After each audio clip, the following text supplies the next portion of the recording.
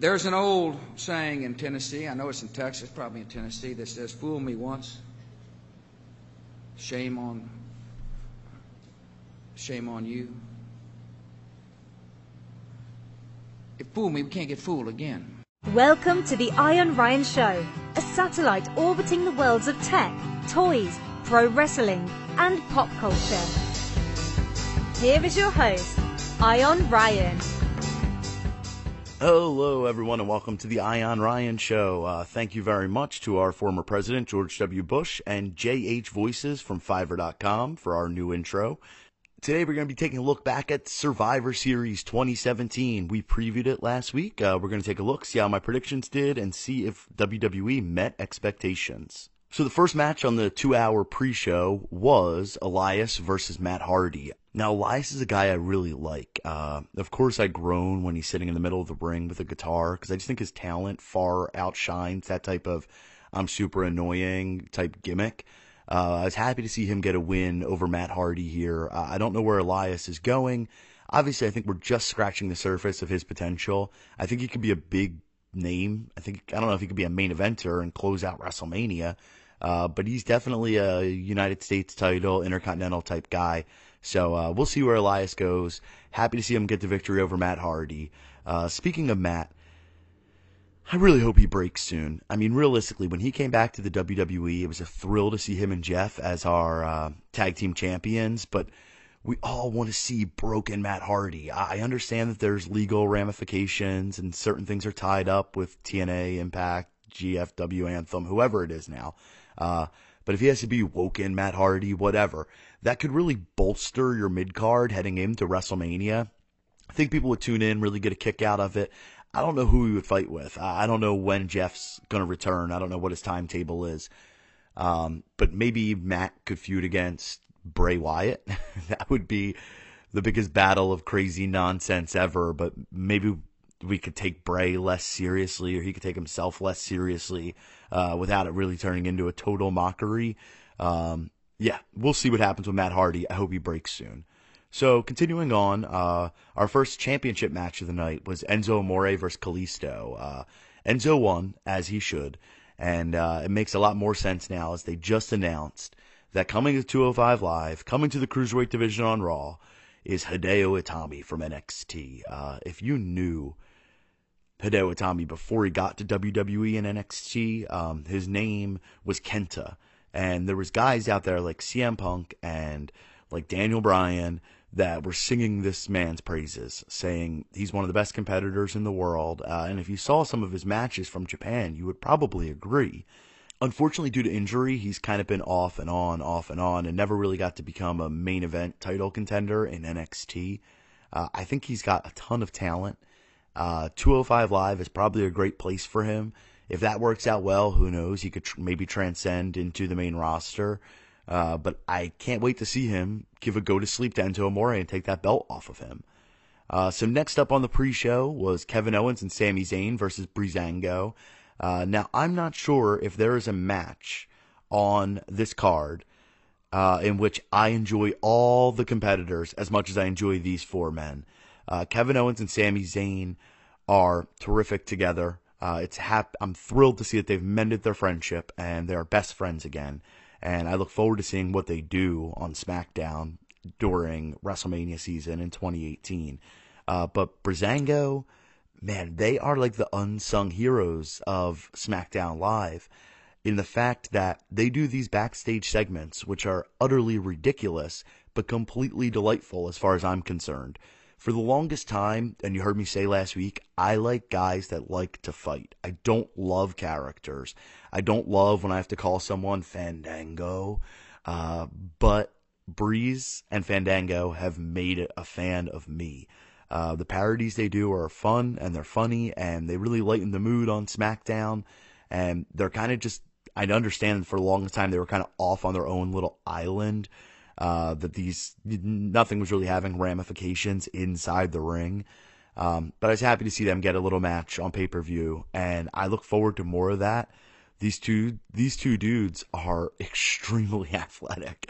At one point, in my crazy fantasy booking, I was thinking that if they were ever going to do a type of Bullet Club in WWE, that you could really have these two be your Young Bucks. They're that funny, they're that charismatic, and they're that talented. We'll see what happens for them. I was just happy to see them on my TV on Sunday night. So the actual Survivor Series show opened up with the Shield and the New Day, and here we are, 6 guys that do what they do incredibly well. New Day kind of played the bad guys a little bit there, but it's hard to boo the New Day. I was happy to see how they finished the match. I was happy to see the Shield get a victory. This isn't necessarily a classic that is going to change the wrestling landscape for years to come, but they did a good job. So, the Shield went over there as we predicted. Then we had Team Raw versus Team SmackDown. And again, our prediction and our expectation was kind of spot on. It was a little bit of a shocker to see Becky Lynch go out so early. It was also a little bit of a disappointment that Natalya did. I mean, I like Natalya, but I really hoped that Paige was going to join that team. I think her return on Raw was actually, it worked. It was cool. But that match would have been a little bit more exciting had Paige been in it. But yeah, we had Asuka as the sole survivor, as we expected, as we wanted. So, we hit that nail on the head. Speaking of hitting the nail on the head, we had Baron Corbin going over Miz, and that is also exactly what happened. Corbin did a really good job. Miz worked his tail off. I do have to say, after watching Miz and Roman Reigns the following night on Raw, last night on Raw, Miz is good. We understand, we know his character is good. I had a friend, Tom, write me, and it made me crack up. And he says, Miz, you mean the best babyface on the roster? And I said, what the heck do you mean? He goes, I don't know. He stands up for his wife. He takes no shortcuts. He works hard. And I kind of laughed. I said, wow, yeah, the Miz is almost a good guy if he wasn't one of the most insufferable personalities in the world. I would love to know what Miz was like in real life. I would love to meet him and chat with him and hang out with him for a little bit. But yeah, The Miz is just outstanding. He's had one of the best 2017s of anybody in the WWE. He won't win Superstar of the Year, or I don't know, maybe he will. But yeah, good job, Baron Corbin and Miz. Next up was our tag team champions, Jimmy and Jay versus Cesaro and Sheamus. This match was actually one of the longest matches on Survivor Series, and they did a lot with the time they had. They did a really good job. We saw the brute strength of Cesaro and Sheamus, and we saw the athleticism of Jimmy and Jay. I'm glad that they picked up the victory. Great things to come for both of those tag teams in 2018. Then we had Charlotte versus Alexa. These two women, the crowd loves them both, and they do such a good job when they're in the ring telling a story. Again, I was happy to see Charlotte get the victory, and Alexa Bliss, though, especially with the events of Raw last night, where she was attacked. That's my Amazon Echo again. It looks like that she is maybe leaning towards being a good guy now that it looks like she's probably going to feud with the likes of Paige and Mandy Rose and Sonya Deville. So, good on them. We nailed that prediction. Now, the prediction we definitely did not get right. Brock Lesnar versus AJ Styles. But you know what? They both did a heck of a job. AJ looked like $1 million. I don't know. Actually, I have a clip of it here. This is what Paul Heyman said on YouTube on a WWE.com exclusive after Survivor Series. I'm just going to drop in a little 10-second clip here. I will link to it in the blog post on ionryan.com. You can check out the full thing there. I'm shocked. Because I've been an AJ Styles fan since before I was supposed to be an AJ Styles fan. I watched AJ Styles before anybody here was supposed to watch AJ Styles. He is more phenomenal than he gives himself credit for. If you're not an AJ Styles fan, you shouldn't even be watching WWE. Yeah, so Paul Heyman and I, and probably a lot of you, are all on the same page that AJ Styles is absolutely phenomenal. I'm so glad that he is our WWE champion. I hope that he holds on to that belt when he faces Jinder Mahal at Clash of Champions. And I really look forward to seeing what happens Royal Rumble through WrestleMania for AJ Styles. Now we come to the main event of the show. I had said last week that I hate Survivor Series because I hate Survivor Series matches. And I didn't particularly like this angle going in because I hated the faux brand loyalty. I also did not like the team dynamics. And sure enough, this thing turned out to be as ugly and as stupid as one would expect. First and foremost, introductions were cool. But the final person to come out was John Cena in a bright green shirt.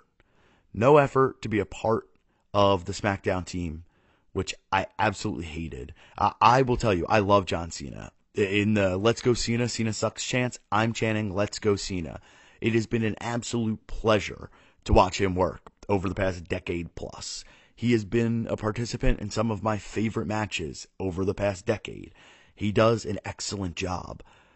But in the past year, John Cena has been insufferable. It's almost as if here's a secret. Wrestling is a little cheesy, maybe especially when people think 80s wrestling, Hulk Hogan wrestling, and they think that that's what it's like nowadays. And some of us might even be sheepish and shy in public to be like, oh, pro wrestling. So people are going to be like, oh, pro wrestling, that's goofy, whatever. And it's almost like John Cena is thinking like, oh, I hope my Hollywood pals aren't watching me, I hope. And if they are, look, I'm making a mockery of it. His facial expressions, his movements in the ring, in the past year, he's completely and totally lacked intensity. And he was at it again. He was just being a ham. He really did not factor into the match. But yeah, that was really the least of my concerns. I want to get to the ending here. Well, let me get to the middle here. So there's an inherent problem with Survivor Series matches because at the very least we have to pin 5 guys, which really leads to some convoluted storytelling. And that's really kind of what we saw on Sunday. Obviously, our sole survivors were Braun Strowman and Triple H. And how we got there made almost no sense. At first, when Triple H turned on Kurt Angle, I thought, and pardon the fantasy booking here, I thought we were going to finally rectify one of WWE's biggest problems. And that is that to the average fan who's dissatisfied with the product, which many fans, when I say average fan dissatisfied with the product, I guess I mean people over the age of 25, 30. We all kind of, very few people are like, oh, it's the best it's ever been, we all have some problems with it. And we view Triple H as the savior and old man Vince McMahon as the guy that's screwing it all up. But then on WWE television, we're supposed to believe that Triple H is the bad guy. After NXT, we saw a great picture of him and Ember Moon. After NXT, we saw a great picture of him and, Sienna Almas. And it's like, this is great. Look at the new talent, first-time champions, NXT, great matches, 4 or 5 star matches, not 5, but 4.5 star matches. This is great. And then Triple H comes out on Monday nights and he's the dark, brooding, mean guy. So when he originally turned on Kurt Angle, I was like, this is it. We're finally going to rectify the disparity between the Triple H we see on television and the Triple H we see on the internet. The Triple H we see at NXT. The great hope that is Triple H. He is going to defect to SmackDown, and he's going to say, that's the land of opportunity, that's where I want to be, blah, blah, blah. That's what I was thinking in my head. But then I just wanted to beat up Kurt Angle, his own teammate, and let Shane pin him. He couldn't just beat him up and throw him out of the ring. He had to let Shane pin him, which was, again, kind of confusing. And then he pedigreed Shane, and the match was over, and Braun Strowman got in the ring. Now, I guess this completes the turn for Braun Strowman. He's now a good guy. But for Survivor Series to end, and for the announcers on Monday to be like, Raw won, Raw won, Raw won. It was a triumphant victory. That was so dumb. There's a still picture floating around out there of Triple H and Braun Strowman with their hands up where I blame the storytelling, not Braun Strowman, that Braun Strowman's face doesn't necessarily convey, I'm not happy about this. It just looks like a triumphant victory for Triple H and Braun Strowman. It makes no sense. I'm sorry, Survivor Series matches in 2017 don't make any sense. And here's why. WWE doesn't have enough untouchable stars for them to be feeding these young stars to their legends. It just makes them look weak. We know, if you're listening to this podcast, you probably know that Finn Balor and Samoa Joe and Bobby Roode and Nakamura are some of the greatest competitors in all of WWE. But to the average fan or the kid that's out there, they're like, oh, well, I guess they're really not all that good, which really hurts their stock. So as our former president tried to say at the top of the show, fool me once, shame on you. Fool me twice, shame on me. I don't know why I expected anything different for the Survivor Series ending. The next day on Raw and SmackDown, they more or less just kind of pressed the reset button, and Survivor Series just kind of didn't feel important, as it pretty much almost never does.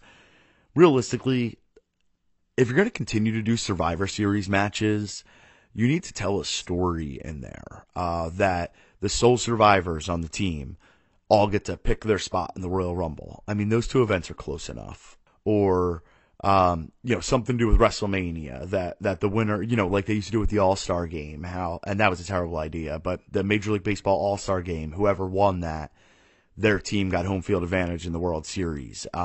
With the Universal title and the WWE title, it could say, if SmackDown wins, the WWE title closes WrestleMania, or, if Raw wins, the Universal title does. You need to put something on the line to make Survivor Series mean something. Why these guys would risk life and limb, why they would have brand loyalty, and you also just need to put stars in there that won't be hurt by the outcome, and that will be positively affected by the outcome. That, even if Finn Balor gets pinned, have him eliminate two guys first, or whatever. But instead, we ended this stupid Survivor Series show with Shane and Triple H and Braun Strowman pretty much being a non-factor. Like, how long can we do this? And it's very hard for me because I like the concept of Triple H. He is the savior. He's, the guy that nails NXT. And I do want to talk about NXT in a second here. But he's the guy that gives us NXT, that gives us, 3 or 4 of the best wrestling shows every single year. Then he shows up on Monday night and he's just as insufferable. And I don't know if that's like, oh, well, that's Vince making the poor decisions, or are we giving Triple H too much credit? I don't know, but why would Triple H and Braun Strowman be the final 2 people in that match? Why would Triple H be the featured superstar in the final 10 minutes of that match? It started cool. I was happy to see him versus the NXT guys. That was awesome.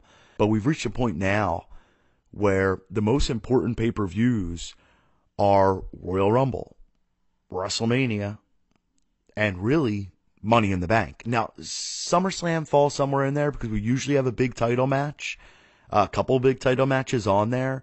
But in terms of what they mean to the rest of the year, Royal Rumble and Money in the Bank are far more important than stupid Survivor Series. Now, here again is kind of the embarrassing thing. For as much as Survivor Series was actually not a terrible pay-per-view, NXT the night before destroyed it. It blew it out of the water. That seems to happen every single weekend that we have an NXT and WWE show. NXT has incredible athletes, great storytelling, and oftentimes better matches. I don't know if I'm a sucker for the lighting, for the black ring, for the scaled down grittiness of it. I don't know. I don't know exactly what it is, but I think NXT is just more appealing to the eye when I watch it. And surely the outcome and the storytelling is just so much better. Now, I do know NXT has one big benefit. If you go back 1 year, and where was Survivor Series last year? Toronto. And you look at that card, and fast forward 1 year, the Authors of Pain are the only people that performed at NXT last year, right before Survivor Series, and this year. The rest of the people have gone up or gotten injured or, it's incredible the turnover that they have there. And that keeps things fun and fresh. And, in WWE, that's kind of where it's like careers go to die, kind of. I mean, that's overstating it. But it's the second you get to the main roster, it's just a countdown until you get stale. Very few people have the creative freedom to be able to reinvent themselves. I watched the Kevin Owens 365, and I loved, and I knew the second that he walked out on SmackDown the night after Raw, he had a totally different look, kind of. He cut his hair, he shaved his beard, he was wearing a suit, which he had never worn before, really. And Kevin Owens made a conscious effort to say, this iteration of me is going to be different than the one that was on Raw. And that was so appealing. But a lot of guys in WWE don't get that freedom, or maybe don't have that creativity, or they're too afraid to ask for more or demand more. They're kind of just happy to be there. And I understand that. We all have a boss. It's one of the scariest things in the world when we got to walk into the boss's office and tell him that something isn't working for us, But yeah, NXT won the weekend. Survivor Series was really good up until that main event. November and December are usually, with the holiday season, just kind of meh in WWE. But where things are revving back up for the Royal Rumble, I don't know what they're going to do. But, yeah. We'll do a preview like this for Clash of Champions. This will probably be the last wrestling podcast for a while. If you enjoy listening to me, if you use Anchor, you can actually call in. That's an app, Anchor, Anchor. You can actually call in, and maybe I'll feature you on the show. And you can subscribe now on iTunes and wherever you get your podcasts from. With Black Friday right around the corner, I want to remind you all, you can go to ionryan.sale. What I do is I put all the good deals I find on Amazon up there. Usually the criteria is it has to be at least 40% off. I prefer to put 60% off. But yeah, if you go through ionryan.sale, you'll see some WWE toys, some Funko Pops, some DVDs. You can also sign up for an Amazon Prime trial there. So it's okay. Sorry, guys, as you heard, the wife walked in there at the end. I apologize if I was a little distracted today. Amigo, who you guys know well if you follow me on Instagram at @IonRyan, he had to get some surgery today. That's my cat. He's laying next to me right now, so I just try and finish this up. Not going to put too much more time into editing, so I apologize that I leave in a lot of the ums and uhs and likes. Trying to do this better every single week. Hopefully we'll be back with a little bit of video next week, talking about toys. Remember, you can always follow along at ionryan.com. There's some links there, ionryan.sale, @ionryan on Twitter, Facebook, and Instagram. So thank you guys so much for taking the time. Thank you again to JH Voices from Fiverr, and of course, TJ Kong and the Atomic Bomb for the intro. I hope you guys have a great Thanksgiving, and I'll see you when I see you. That's a terrible sign-off. I'm leaving it. I don't care. Goodbye and good night.